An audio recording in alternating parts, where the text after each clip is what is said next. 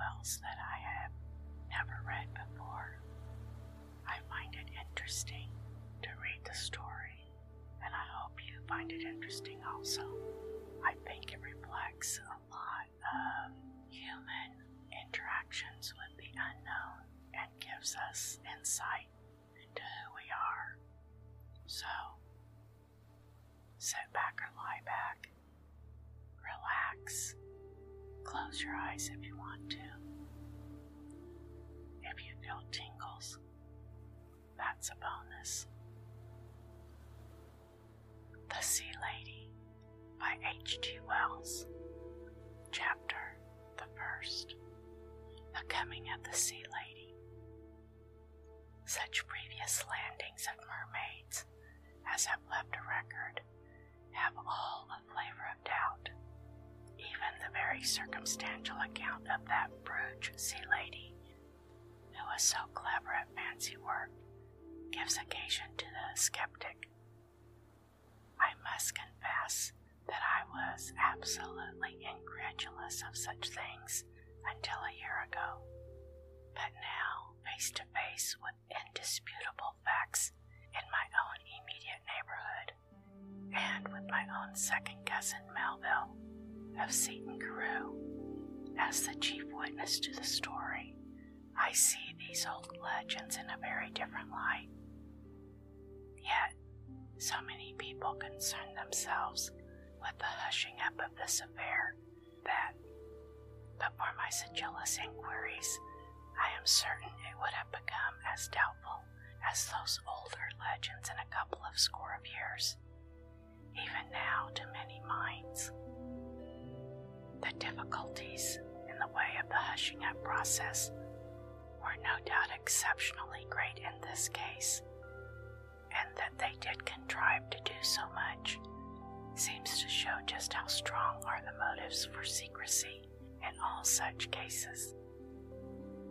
There is certainly no remoteness nor obscurity about the scene of these events. They began upon the beach, just east of Sandgate Castle, towards Folkestone, and they ended on the beach near Folkestone Pier, not 2 miles away. The beginning was in broad daylight on a bright blue day in August, and in full sight of the windows of half a dozen houses. At first sight, this alone is sufficient to make the popular want of information almost incredible, but of that you may think differently later. Mrs. Randolph Bunting's 2 charming daughters were bathing at the time in company with their guest, Miss Mabel Glendower. It is from the latter lady chiefly, and from Mrs. Bunting, that I have pieced together the precise circumstances of the sea lady's arrival. From Miss Glendower, the elder of 2 Glendower girls, for all that she is a principal in almost all that follows, I have obtained, and have sought to obtain, no information whatever. There is the question of the lady's feelings, and in this case I gather they are of a peculiarly complex sort. Quite naturally they would be. At any rate, the natural ruthlessness of the literary calling has failed me. I have not ventured to touch them. The villa residences to the east of Sandgate Castle, you must understand, are particularly lucky in having gardens that run right down to the beach. There is no intervening esplanade or road or path such as cuts off 99 of the 100 of houses that face the sea.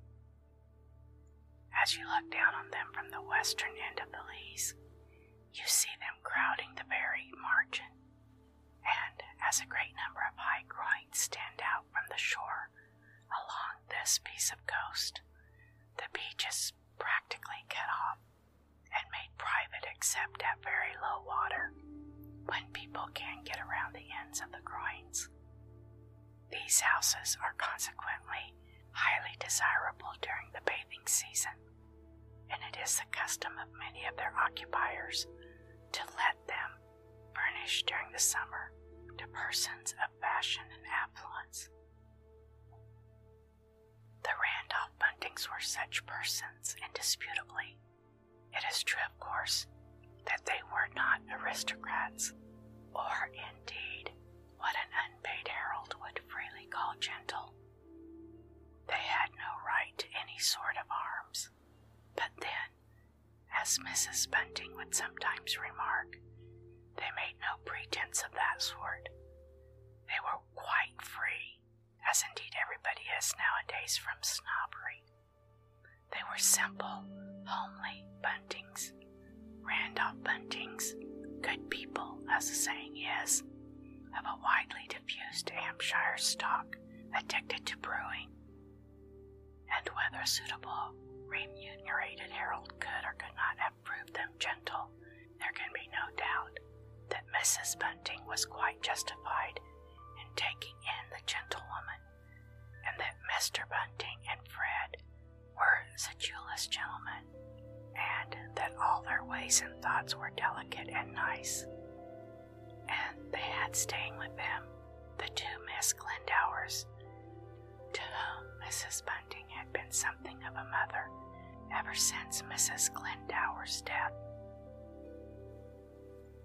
The two Miss Glendowers were half-sisters and gentle beyond dispute, a county family race that had only for a generation stooped to trade and risen at once and just like refreshed and enriched.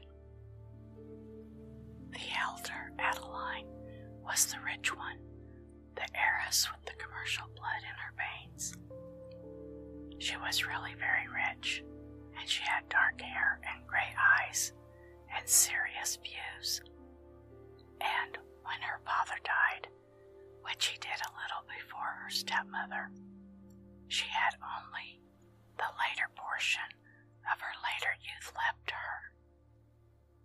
She was nearly 27. She had sacrificed her earlier youth to her father's infirmity of temper in a way that had always reminded her of the girlhood of Elizabeth Barrett Browning. But after his departure for a sphere where his temper has no doubt a wider scope, for what is this world for if it is not for the formation of character? She had come out strongly. It became evident she had always had a mind, and a very active and capable one, an accumulated fund of energy and much ambition. She had bloomed into a clear and critical socialism, and she had blossomed at public meetings. And now she was engaged to this really very brilliant and promising but rather extravagant and romantic person, Harry Chatteris, the nephew of an earl and the hero of a scandal, and quite a possible Liberal candidate for the Hythe division of Kent.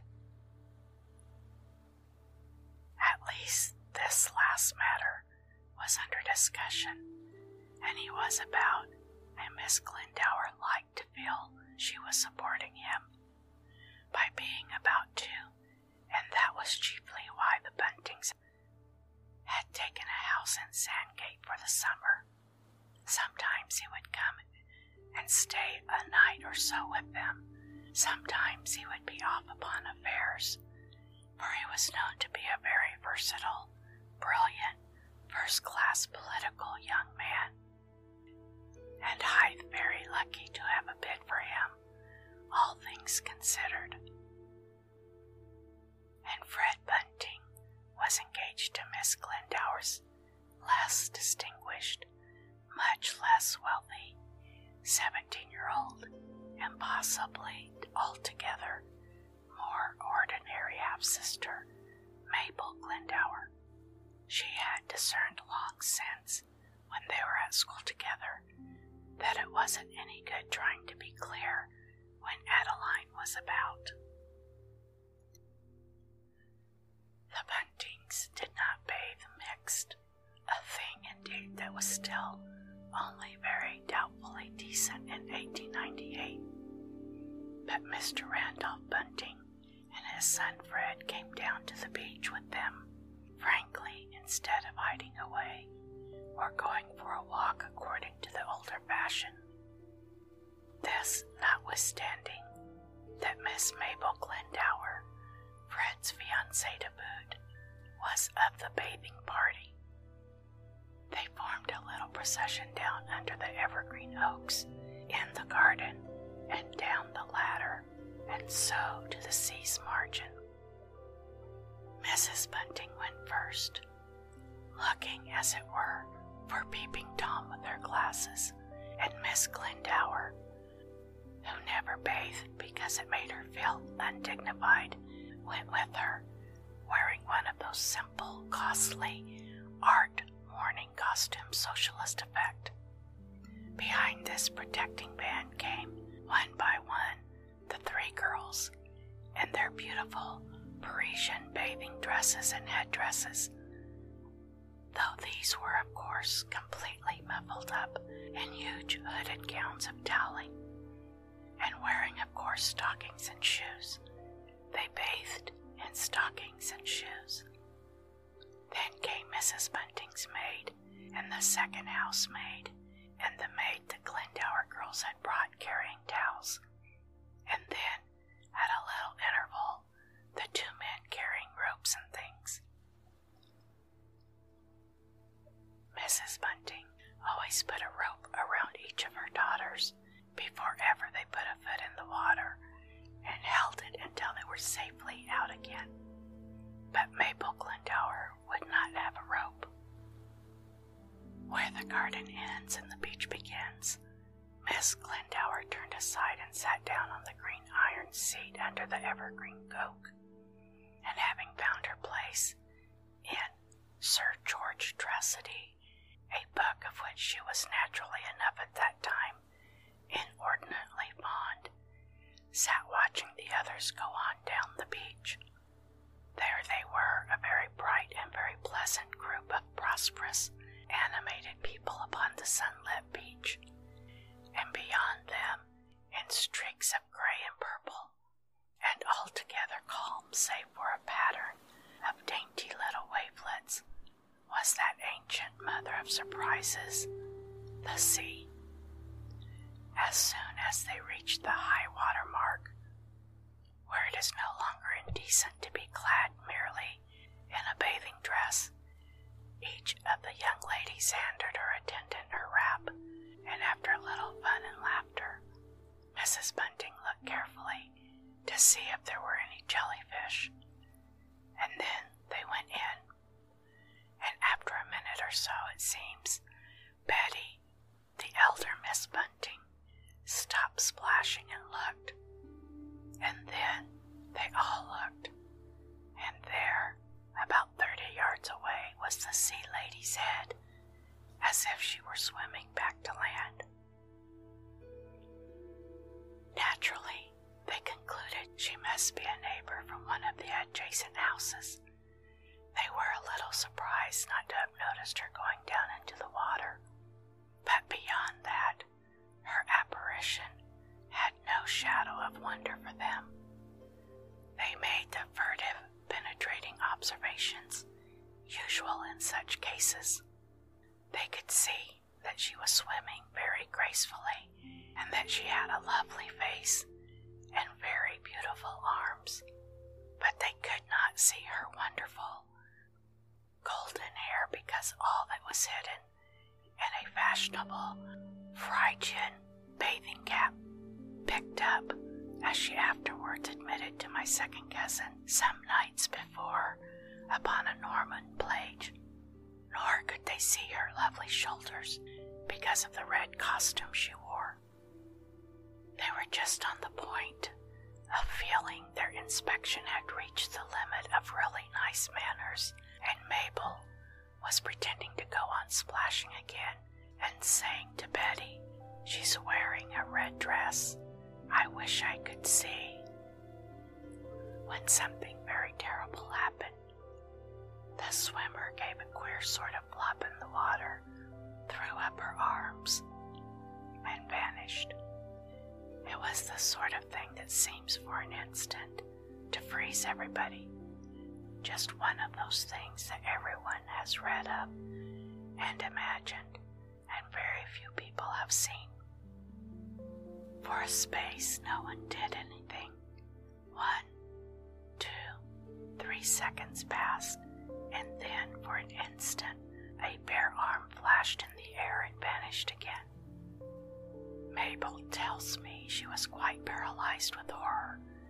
She did nothing all the time, but the 2 Miss Buntings, recovering a little, screamed out, "Oh, she's drowning," and hastened to get out of the sea at once, a proceeding accelerated by Mrs. Bunting, who, with great presence of mind, pulled at the ropes with all her weight, and turned about and continued to pull long after they were many yards from the water's edge, and indeed cowering in a heap at the foot of the seawall. Miss Glendower became aware of a crisis and descended the steps. Sir George Tressady, in one hand and the other shading her eyes, crying in her clear, resolute voice, "She must be saved." The maids, of course, were screaming, as became them, but the 2 men appeared to have acted with the greatest presence of mind. "Fred, next-door letter," said Mr. Randolph Bunting, for the next-door neighbor, instead of having convenient stone steps, had a high wall and a long wooden ladder. It had often been pointed out by Mr. Bunting that if ever an accident should happen to anyone, there was that. In a moment, it seems they had both flung off jacket and vest, collar, tie, and shoes, and were running the neighbor's ladder out into the water. "Where did she go, Dad?" said Fred. "Right out here," said Mr. Bunting, and to confirm his word, there flashed again an arm and something dark, something which, in light of all that subsequently happened, I am inclined to suppose was an unintentional exposure of the lady's tail. Neither of the 2 gentlemen were expert swimmers. Indeed, so far as I can gather, Mr. Bunting, in the excitement of the occasion, forgot almost everything he had ever known of swimming. But they waded out valiantly, one on each side of the ladder, thrust it out before them, and committed themselves to the deep, in a manner casting no discredit upon our nation and race. Yet, on the whole, I think it is a matter for general congratulations that they were not engaged in the rescue of a genuinely drowning person. At the time of my inquiries, whatever soreness of argument that may once have obtained between them had passed, and it is fairly clear that while Fred Bunting was engaged in swimming hard against the long side of the ladder, and so causing it to rotate slowly on its axis, Mr. Bunting had already swallowed a very considerable amount of seawater and was kicking Fred in the chest with aimless vigor. This he did, as he explains, to get my legs down, you know. Something about that ladder, you know, and they would go up. And then, quite unexpectedly, the sea lady appeared beside them. One lovely arm supported Mr. Bunting about the waist, and the other was over the ladder. She did not appear at all pale or frightened or out of breath. Fred told me, when I cross-examined him, that at the time he was too violently excited to note a detail of that sort. Indeed, she smiled and spoke in an easy, pleasant voice. "Cramp," she said. "I have cramp." Both the men were convinced of that. Mr. Bunting was on the point of telling her to hold tight, and she would be quite safe, when a little wave went almost entirely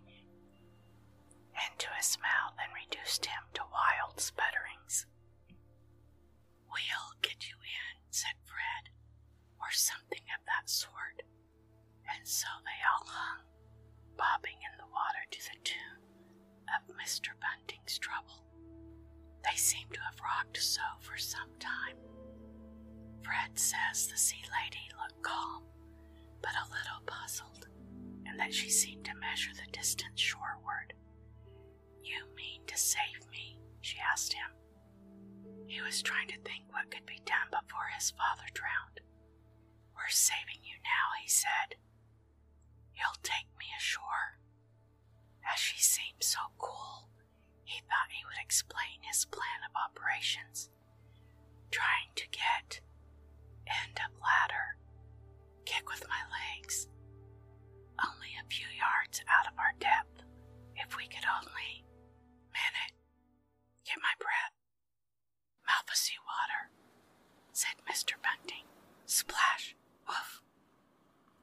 And then it seemed to Fred that a little miracle happened. There was a swirl of the water like the swirl about a screw propeller, and he gripped the sea lady and the ladder just in time, as it seemed to him, to prevent his being washed far out into the channel. His father vanished from his sight with an expression of astonishment just forming on his face, and reappeared beside him. So far as back and legs are concerned, holding on to the ladder with a sort of death grip.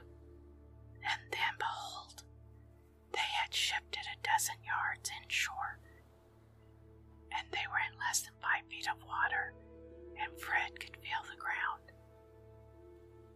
At its touch, his amazement and dismay immediately gave way to the purest heroism. He thrust ladder and sea lady before him, abandoned the ladder, and his now quite disordered parent, caught her tightly in his arms, and bore her up out of the water. The young ladies cried, "Saved!" The maids cried, "Saved!" Distant voices echoed, "Saved, hooray!" Everybody, in fact, cried "Saved," except Mrs. Bunting, who was, she says, under the impression that Mr. Bunting was in a fit, and Mr. Bunting, who seems to have been under an impression that all those laws of nature, by which, under Providence, we are permitted to float and swim, were in suspense, and that the best thing to do was to kick very hard and fast until the end should come. But in a dozen seconds or so, his head was up again, and his feet were on the ground, and he was making whale and walrus noises, and noises like a horse, and like an angry cat, and like sawing, and was wiping the water from his eyes. And Mrs. Bunting, except that now and then she really had to turn and say "Randolph," could give her attention to the beautiful burthen that clung about her son. And it is a curious thing that the sea lady was at least a minute out of the water before anyone discovered that she was in any way different from other ladies. I suppose they were all crowding close to her and looking at her beautiful face, or perhaps they imagined that she was wearing some indiscreet but novel form of dark riding habit or something of that sort. Anyhow, not one of them noticed it, although it must have been before their eyes as plain as day. Certainly it must have blended with the costume, and there they stood, imagining that Fred had rescued a lovely lady of indisputable fashion who had been bathing from some neighboring house, and wondering why on earth there was nobody on the beach to claim her. And she clung to Fred, and as Miss Mabel Glendower subsequently remarked in the course of conversation with him, Fred clung to her. "I had cramp," said the sea lady, with her lips against Fred's cheek and one eye on Mrs. Bunting. "I am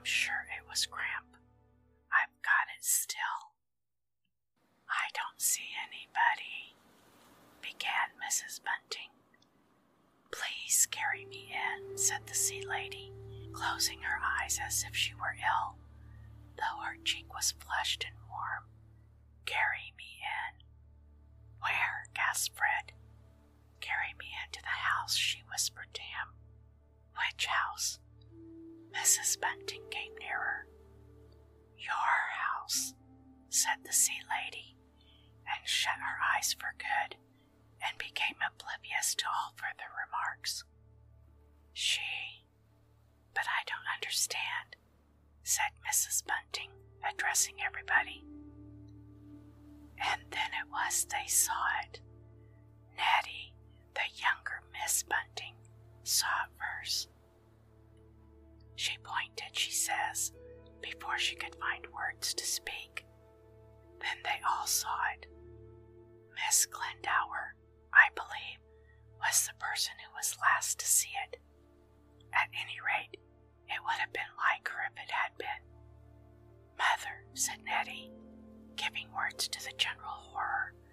"Mother, she has a tail." And then the three maids and Mabel Glendower screamed, one after the other. "Look," they all cried, "a tail." "Of all," said Mrs. Bunting, and words failed her. "Oh," said Miss Glendower, and put her hand to her heart. And then one of the maids gave it a name. "It's a mermaid," screamed the maid. And then everyone screamed, "It's a mermaid." Except the mermaid herself. She remained quite passive, pretending to be insensible, partly on Fred's shoulder and altogether in his arms.